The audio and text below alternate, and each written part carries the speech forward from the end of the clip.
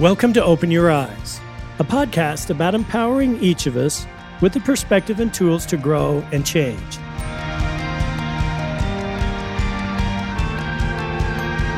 Thanks for joining us today. You know, in a week or two, we'll reach our 2-year anniversary here at Open Your Eyes, and it's been quite a journey. We started this podcast as just a way to share a few thoughts and stories to a small group of people.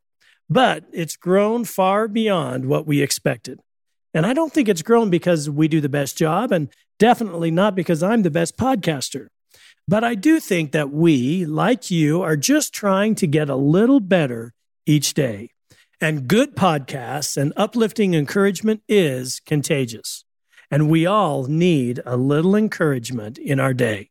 This podcast is born from a deep desire to help us all live a happier life and the firm belief that a powerful way to make that happen is to open our eyes to new ways of seeing life. So today, I hope this podcast improves your outlook and gives you a few tools and maybe a bit of a new perspective to think and live better. Let's get started. Today, I'd like to talk about the best that lies within you. Now, if you travel back 20 years to the decade called the 2000s, from the year 2000 to 2010, and ask, what was the most popular television series of the decade? Could you guess what it is? And you likely did guess it. It is The Office. The Office was a sitcom about the lives of office employees at the Dunder Mifflin Paper Company in Scranton, Pennsylvania, and it was based on a similar series in the UK. The next most successful series of that decade was developed by Aaron Sorkin. But success wasn't what Aaron knew early in life. Born in New York City, his mom was a school teacher, and at Scarsdale High School, Aaron loved drama and theater club. Then he was off to Syracuse University, and in his freshman year, he failed a core requirement class, and because of it, he couldn't participate in drama until he brought his grades up. Well, Aaron did eventually pass the class and entered the drama program where he was taught by drama teacher Arthur Storch. Now, one of my favorite stories about Aaron is this. During his senior year, his teacher, Mr. Storch, told him over and over again, "You have the capacity to be so much better than you are." For an entire year, he told Aaron over and over again the same thing. Then, on the last day of classes, he said it again, and Aaron finally responded, "How?" And his teacher answered, "Dare to fail." So, with his professor's advice, Aaron launched his acting career in New York, but it wasn't much of a launch. Soon he was doing singing telegrams and traveling with a children's show and handing out flyers for a hunting and fishing show, but not much acting to speak of. One day, while at a friend's house, he found a typewriter, and he started writing on the typewriter. And he said he felt a phenomenal confidence and a kind of joy that he had never experienced before in his life while he was writing. So, daring to fail, he wrote his first play and sent it to his college professor, who produced the play. And it was so well received that it helped him get an agent. And his next screenplay was a courtroom drama called A Few Good Men. It was inspired by a phone conversation he had with his sister Deborah, who had graduated from law school and was serving in the Navy as a lawyer. And she told him she was on her way to Guantanamo Bay to defend a group of Marines who came close to killing a fellow Marine in a hazing ordered by a superior officer. Well, Aaron wrote the screenplay and sold it, and the movie grossed $243 million at the box office.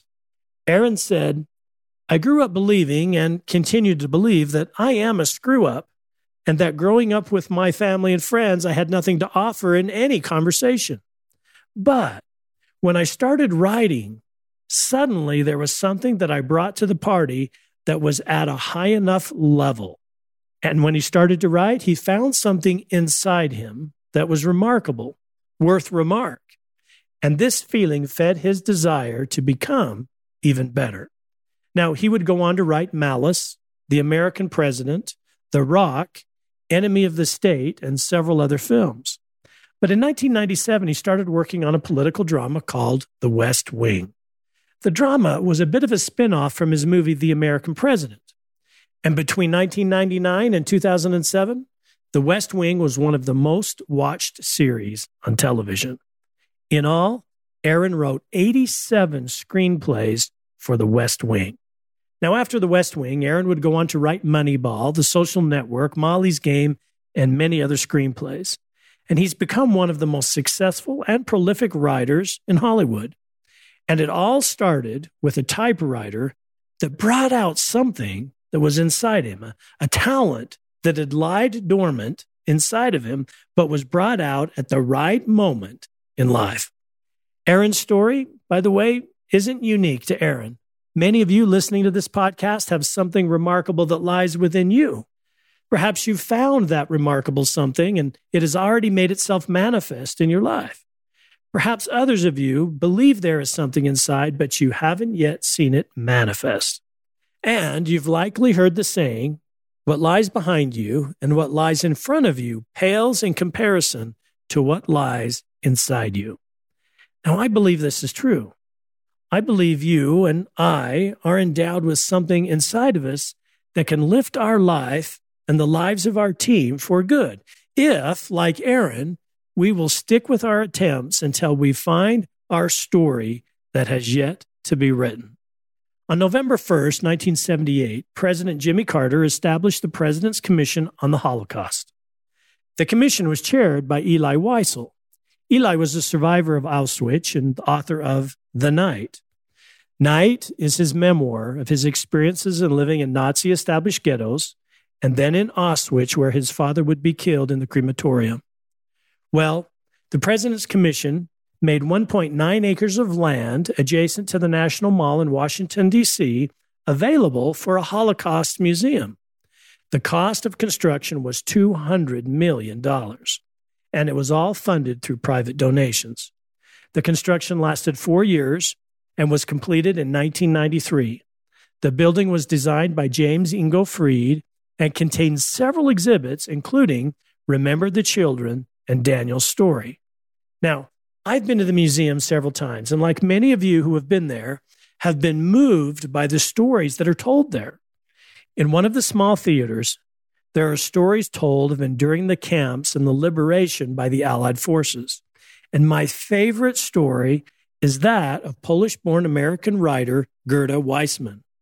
On September 3rd, 1939, German troops invaded the then 15-year-old Weissman's home in Poland. Days earlier, her family had received a telegram from her uncle telling them the Germans were coming, but they couldn't leave because her father had just suffered a heart attack. Soon, the German occupation took over, and her brother was taken away and forced to serve in the German army. And because they were Jewish, they were confined to the basement of their own home. There, they had no running water or electricity, and strangers moved in upstairs. 2 years later, the worst day of her life, she says, on the 28th of June, she saw her father for the last time. He was eventually sent to Auschwitz and would later be murdered. Not long afterward, Gerda and her mother were taken from their basement home. When they got to the train assembly location, the girls were separated from the women, and she and the other girls were being loaded into a truck. Well, she jumped off in an attempt to reunite with her mother, but a rabbi threw her back into the truck, telling her if she stayed, she would be killed. Her mother yelled to her, "Be strong," and the trucks rolled away. Her mother would later be killed at Auschwitz as well. Now, the girls were taken to another train yard and loaded onto train cars, and they were taken to a labor camp. There they were marched from the railroad station to a factory and barracks located behind fences. For 1 year, they worked and labored on the looms. One day, Gerda was sick along with 2 other girls, and a German inspection was happening.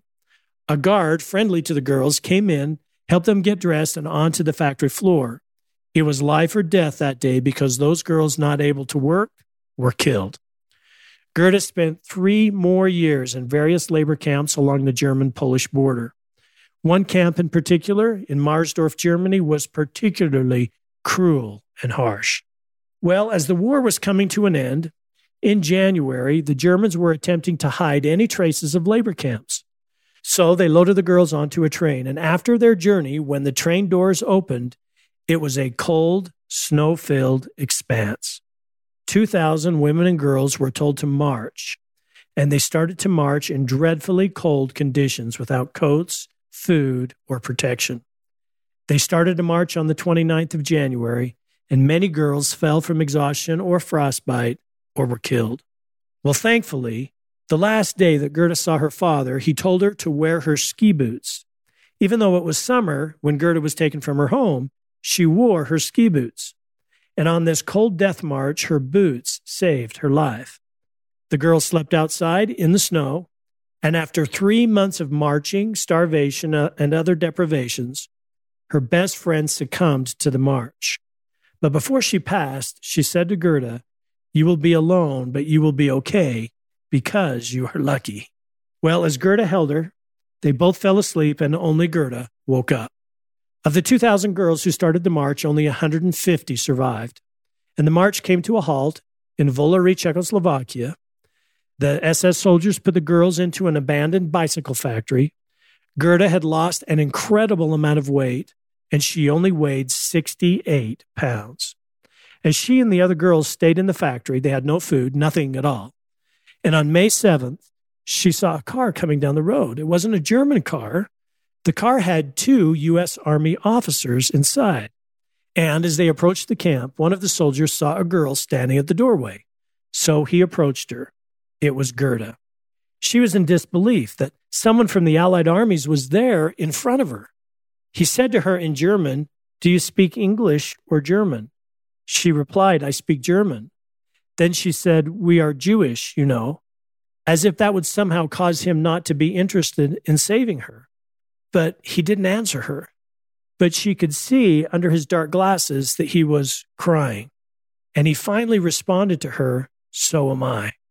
The soldier was Kurt Klein, who was born in Waldorf, Germany.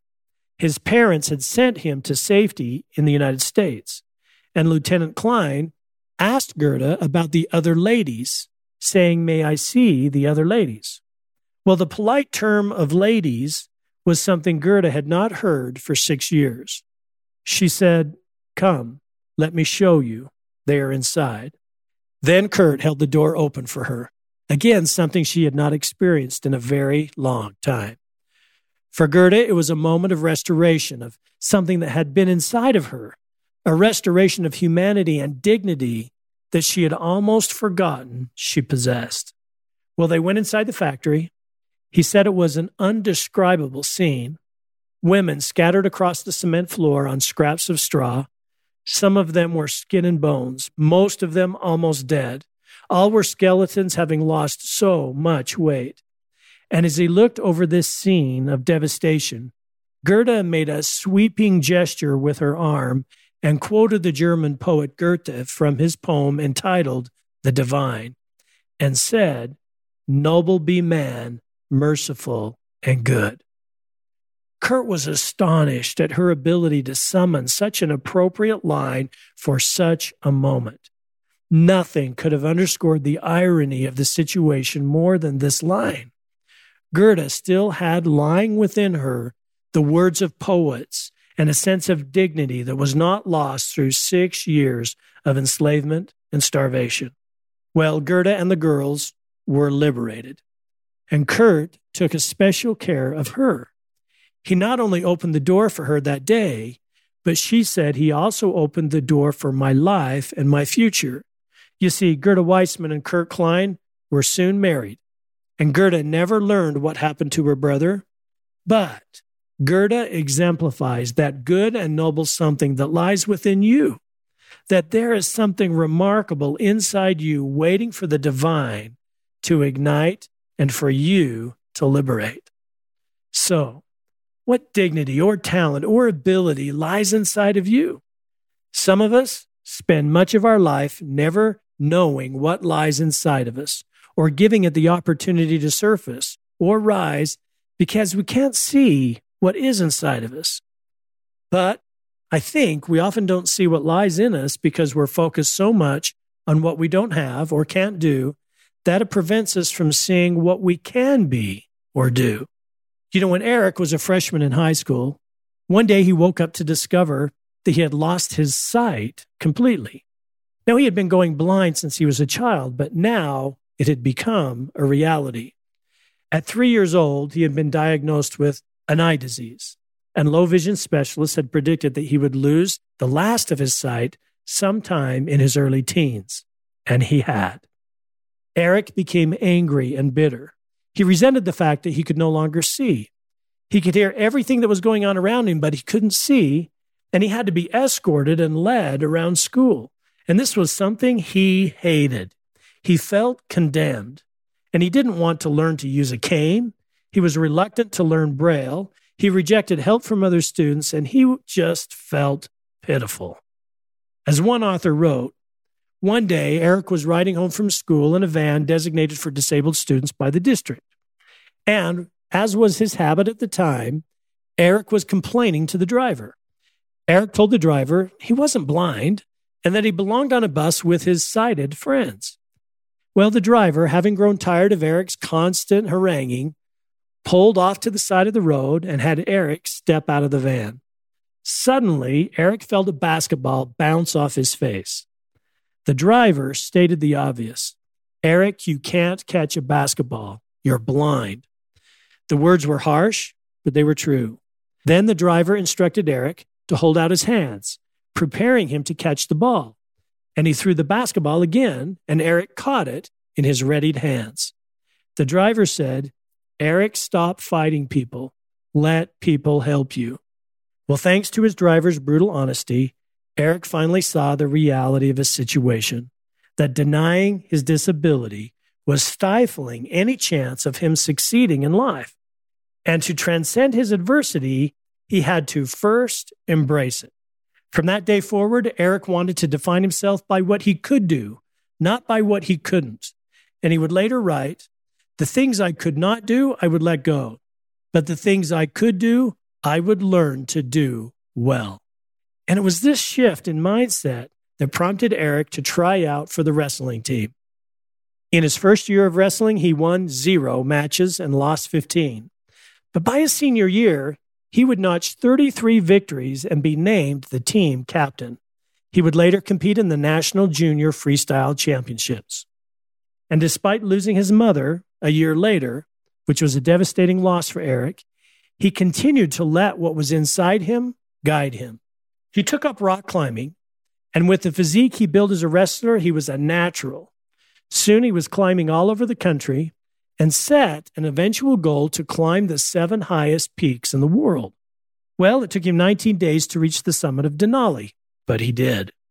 He then went on to climb Aconcagua in South America, Kilimanjaro in Africa, and with a team of climbers who climbed with him regularly, on May 25th, 2001, Eric became the first blind person to ever reach the summit of Mount Everest. Here's the point. To find out what lies within you may require you follow Eric's example and say, the things I cannot do, I will let go. But the things I can do, I will learn to do well.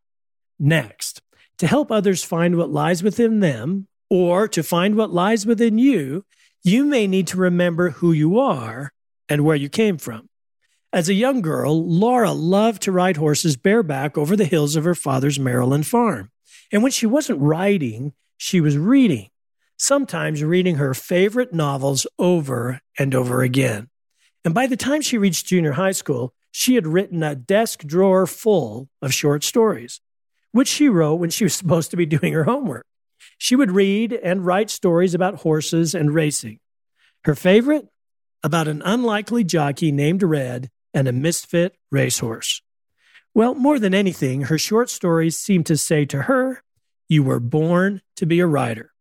At Chevy Chase High School, she made a big impression on her English teacher, and Laura began to think, to dream that someday she would pen a literary masterpiece.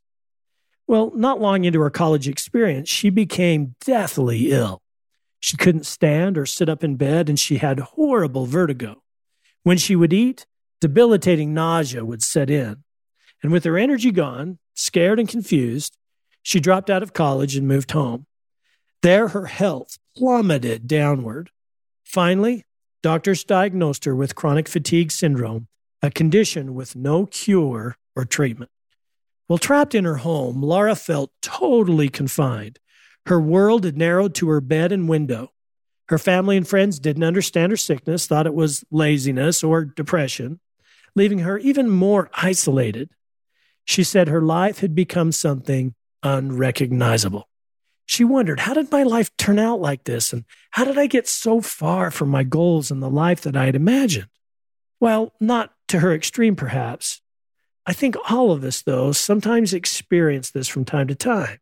How have I strayed from what I know I can do or who I truly am? How could my life be so different from the person I thought I would become? How come I haven't yet done what I set out to do?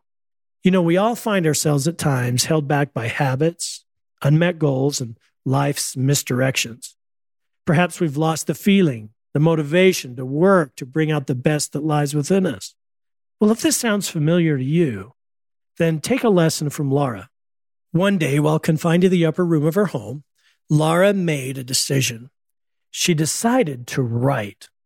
At first, she tried writing at her desk, but the nausea and dizziness would set in. So she wrote in bed, often writing with her eyes closed so she wouldn't see the room spinning around her. But she still tried, and it took her 6 weeks to write 1,500 words. Then, one day, she found her super strength. She found a photograph of one of the horse jockeys in her pile of short stories that she had written as a child. It was a photo of Red Pollard. As a young girl, she had read her favorite short story about him. He was too tall, too heavy to be a jockey. A horse had kicked him and blinded him in the right eye. He had fractured his back, hip, legs, and ribs. And at one point, he spent 12 years living in horse stalls, starving himself, trying to live his dream. Well, as she looked at him, and he looked back at her, she knew for years he had been calling to her to write his story. And she knew then what her literary masterpiece would be, a story about Red and, in a way, about herself. Well, day after day, in pain, imprisoned in her home for 5 years, she labored.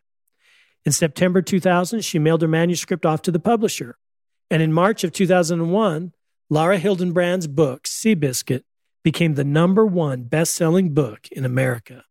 Since, it has sold millions of copies. The story was about a horse who was bred to win, but didn't. Seabiscuit lost his first 17 races. He was eventually sold off to an owner of a car dealership, and you know the rest of the story. Revived by a new trainer and a jockey who was broken himself, Seabiscuit would become Horse of the Year in 1938, and his statue still stands proudly at Santa Anita Race Park. Well, boosted by her success, Laura, while still suffering from her chronic condition, would write another book, Unbroken, a World War II story about survival, resilience, and redemption. It was a second and unexpected triumph over her circumstances as well. Now, I don't know all that Laura went through to reach her goals, but I do know she did something very few of us ever do. She decided, inspired by Red's photo, she decided that she would finish what she started and let what lied within her come forth. She decided, despite her circumstances and her condition and her limitations, that sitting in her desk drawer was the story that she had started years ago that she would finish no matter what. And I wonder if you and I have really decided, so to speak, what goal in life, what talent inside of us, what start to our life story is sitting home in our desk drawer. Now, I suspect many of you over the years have written down on a piece of paper a goal or two for your business or life. For some, that piece of paper once hung on your mirror or wall, and maybe it said, I will get out of debt, or I will get my degree, or I will grow my business. And over the years, as circumstances arose, it found its way to the bottom of the pile. And from time to time, you see it and you pick it up and remember the feeling of hope that you felt when you first wrote it. Have you slowed down long enough lately to imagine, to think what it would feel like to reach that goal? Have you ever considered the feeling of crossing the finish line, that finish line moment when you can look back and see you rose above your circumstances and found the best within you? That sense of accomplishment that you would get when you say to yourself, I did it? So many of us know, we have a hunch about what lies inside of us, about what we can truly do in life, but we falter, don't we? We let mood and feeling and life get in the way. And you may question from time to time, can I ever do what I set out to do? At times, you may even feel inadequate. Maybe you came here to this podcast today feeling a bit inadequate. If so, let me tell you something of which I am absolutely certain. You have greatness and power lying within you. You are greater than your fears, stronger than your circumstances, and more powerful than your habits. Like Seabiscuit, you may have lost a few races, so what? You were bred to do remarkable things. You have the divine DNA inside you to rise above your past failings or mistakes. And like Laura Hillenbrand, what you can achieve is far beyond what you have thought possible. There is a goal calling to you to finish what you started. You are more precious and valued by your Maker than you can possibly imagine, and you can grow beyond your past plateaus, past mistakes, and your past weaknesses. It's time to let them go. Nothing is impossible. The word itself says, I'm possible.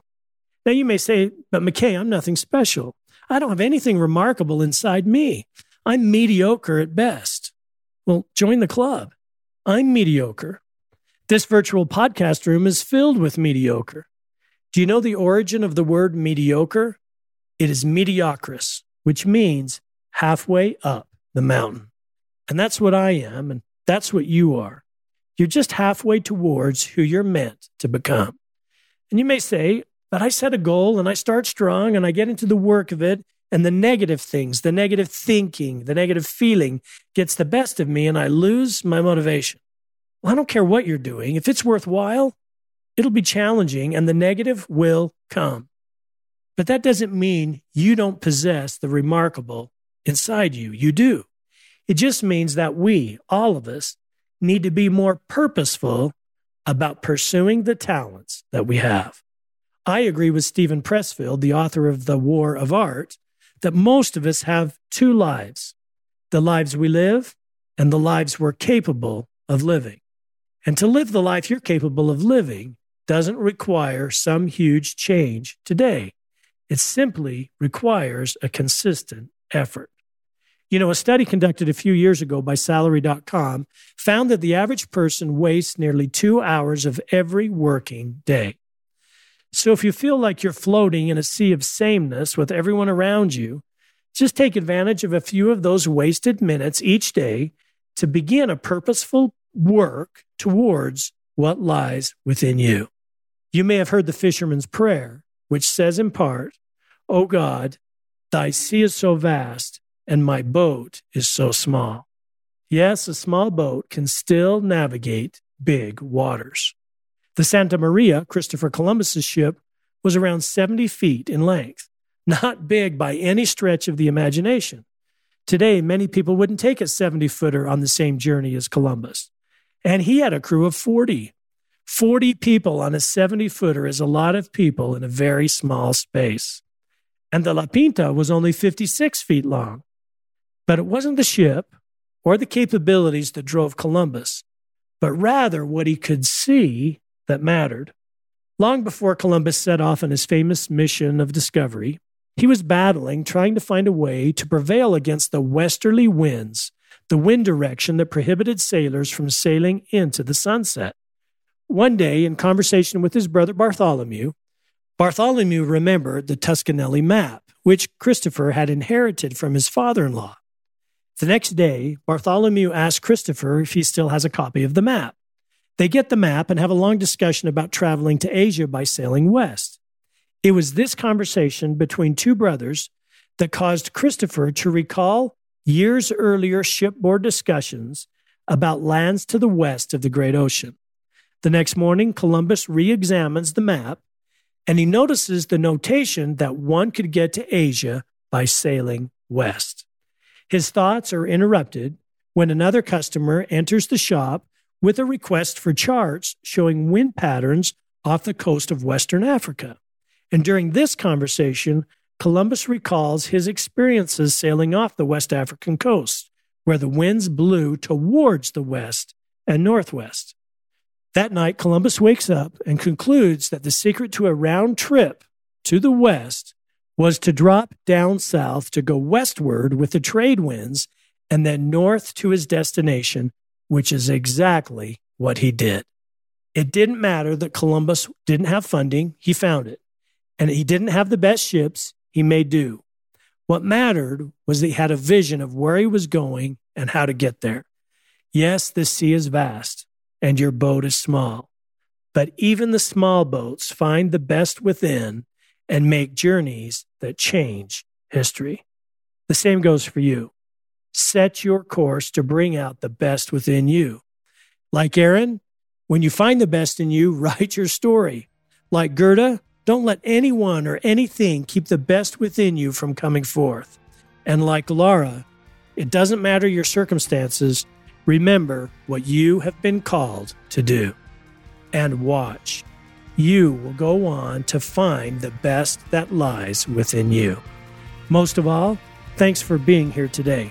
And don't forget to share this podcast with a friend and join us next week for another podcast as we learn to open our eyes to who and what we can become.